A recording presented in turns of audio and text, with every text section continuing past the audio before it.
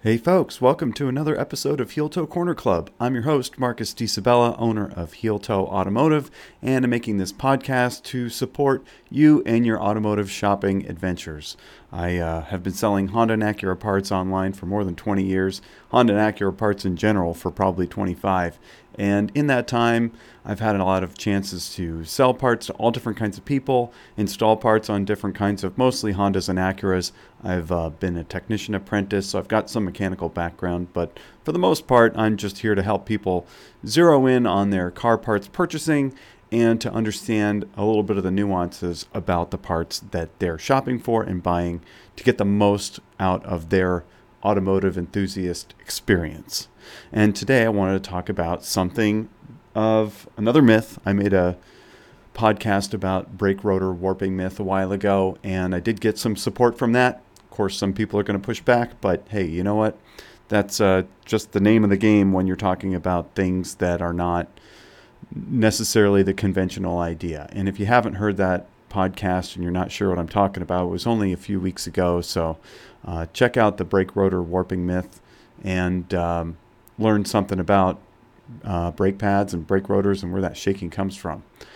Today, it's something a little bit more simple, maybe just as funky sounding, and that is the myth that coil springs will settle after a while after you install them on your car. So like you put lowering springs on, they're rated to lower at a certain rate.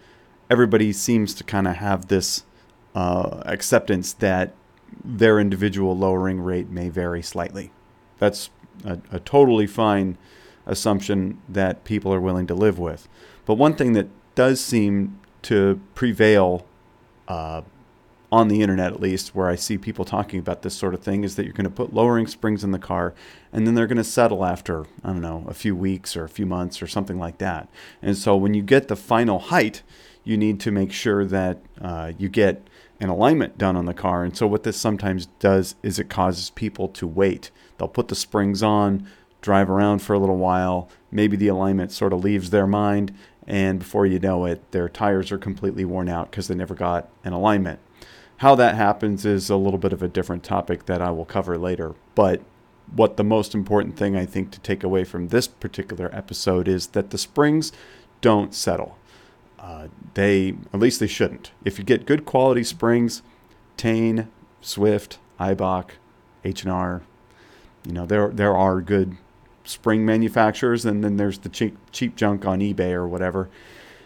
If you get good springs, quality springs will not droop over time or sag, right? The coils can collapse and that will cause the car to change height, but that is not what I think people are thinking of when they think of settling. I think they think that the spring is going to go in the car and the weight of the car comes down, and as that weight sort of settles into the springs, they'll kind of come into a natural place where they've kind of like deformed a little bit, and now you're at the height where the car is going to be at. Quality springs won't do that. You'll put the springs in the car, drive down the road, and park it, take a look. That's where your car should stay for the duration of your time with those springs. Way down the line, years, decades, possibly later, if the springs have gotten compromised or if you've abused the car or whatever, at some point one of the coils may fail. They can get rusty, they can crack, they can break, things like that. But as far as immediately installing the springs on the car, you shouldn't see them settle after 2 weeks go by.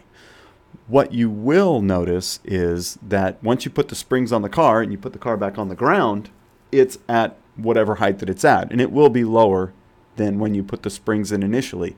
But you haven't yet seen the car at the final height with those springs on until you've rolled the car back and forth, at least probably 20, 30 feet back and forth.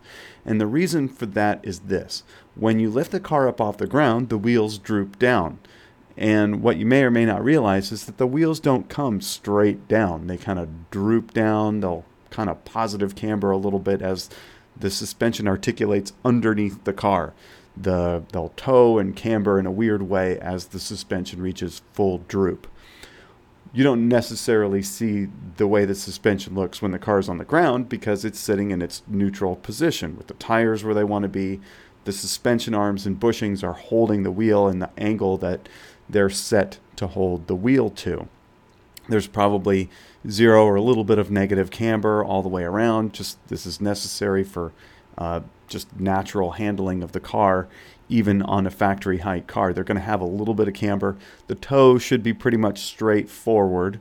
That may be tuned to a different degree depending on the type of car that it is. But ultimately, when the car is sitting on the ground, the wheels aren't straight up and down. And when you lift the car up off the ground, they're not straight up and down, but they move to a different location. So when you lift the car up off the ground, pull the factory springs out, put the lowering springs in, and then put the car back on the ground, the first thing that touches the ground when you lower the car is the tires. Now, I shouldn't have to explain this, but I'll just go step by step, that the tires are grippy, right? It's rubber. And when they hit the pavement, whether it's wet or not, they will want to kind of stick to the ground.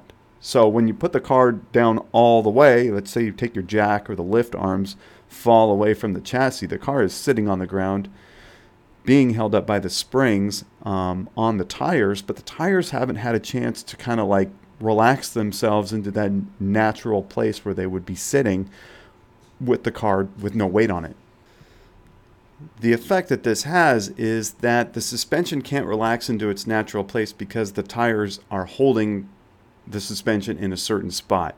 Once you roll the car, right, then the tires are able to sort of like wander themselves or walk themselves into the natural position that they're going to be in, depending on how the control arms and the bushings and the alignment settings have been set, which at this point haven't been changed from when you took the springs out in the first place. So in other words, you've got to roll the car to relax the tires to take them out of like the height situation, because the car can't drop all the way down unless the wheels can kind of like spread apart and relax themselves into a natural place.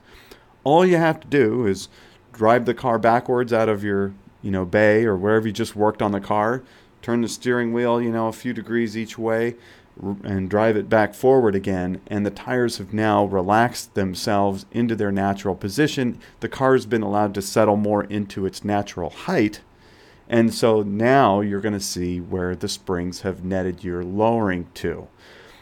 It shouldn't get any lower after that. So like, driving the car around the block and bringing it back, you'll notice that the car has quote unquote settled, and I think the conventional wisdom that people have is like, oh, well, okay, I drove it around, settled a little bit. Let me drive it around a little more, make sure it's done settling, and then I can get my alignment.